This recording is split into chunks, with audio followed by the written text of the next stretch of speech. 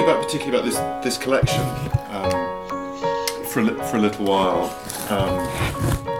Is it a slightly uncomfortable experience to be forced to look back over your writing career and to select out of all of the stories you've written a selection that will somehow be representative, whatever that means, or characteristic? You know, when you were looking at the sorts of stories that would, because I found myself noting down threads and themes that ran through the work, and I wasn't sure always if it was in chronological order. I kind of didn't want to know in a strange sort of way.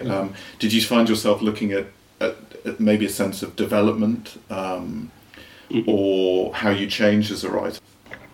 Yeah, no, the idea came from my editor, and I resisted it at first. I thought, picking your favorite stories, that's what they do right before you die.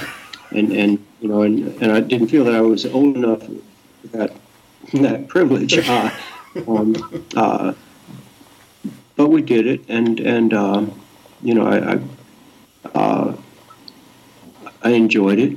I have a lot more stories to tell and write. In some ways, it almost freed me for continuing to develop, and it's like, okay, that's behind me. This is who I was between the ages 25 and 55, and now, I don't look back at it. I don't, I edited and studied the stories carefully and closely, and with some eye toward avoiding too much repetition of theme or element, and trying to show, as broad and deep a representation of where I've been and what I've thought as a writer. But I think that's what I enjoy most about the experiences. Number one, I'm proud of the stories, but even better, that's good. Number two, they're behind me, and it really proves me to.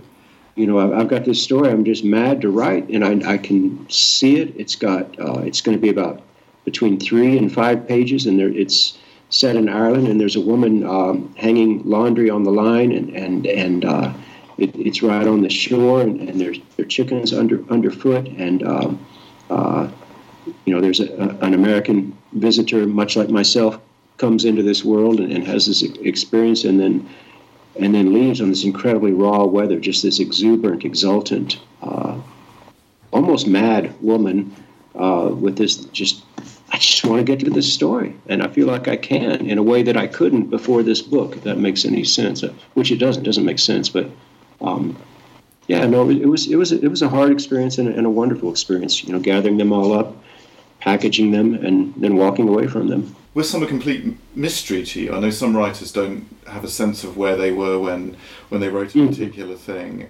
Can be surprised. That would be me. Yeah. Yeah. Sorry. Yeah, that would be. Okay. That would be. Yeah.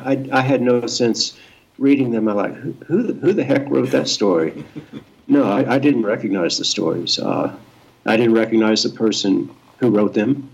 I didn't know who I was when I wrote them, and I don't know who that person was now that I'm looking back at him.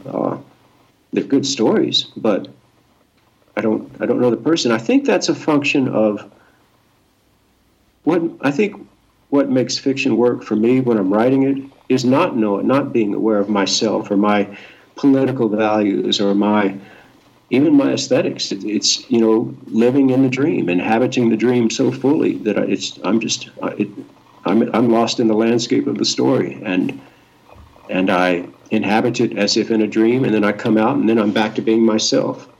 I know who I was back in those days, but I don't know who the writer was who went down in those stories. I think that's good. I hope it's always that way.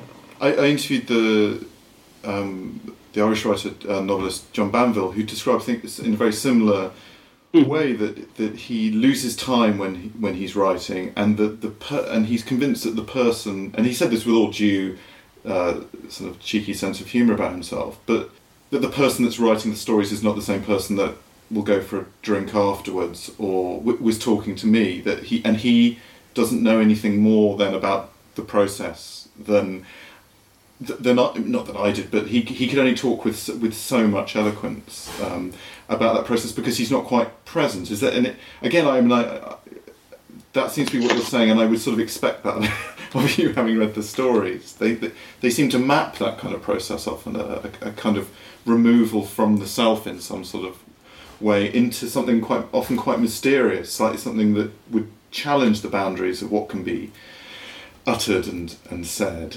I think that's well said. It is a transcendence. You go down into the dream, and you do have this hunter's sensitivity. I mean, every cell is glowing like a filament in a light bulb. You're attuned to every gesture. Every gesture has meaning. If a character, everything a character does is just vital, as opposed to the white noise up in your life where people just run around bumping into each other without significance or meaning or confluence or meaning. But down in the story, every heartbeat, every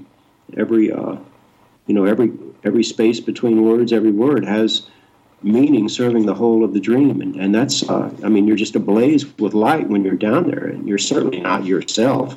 You're down there, you're a stranger, inhabiting this blazing dream, and then you just barely get out with your life. I mean, you crawl back onto shore, the surf is pounding behind you, you dry out, you get up, you dust the sand off, you go into the bar for a drink, and you say, wow, that was trippy.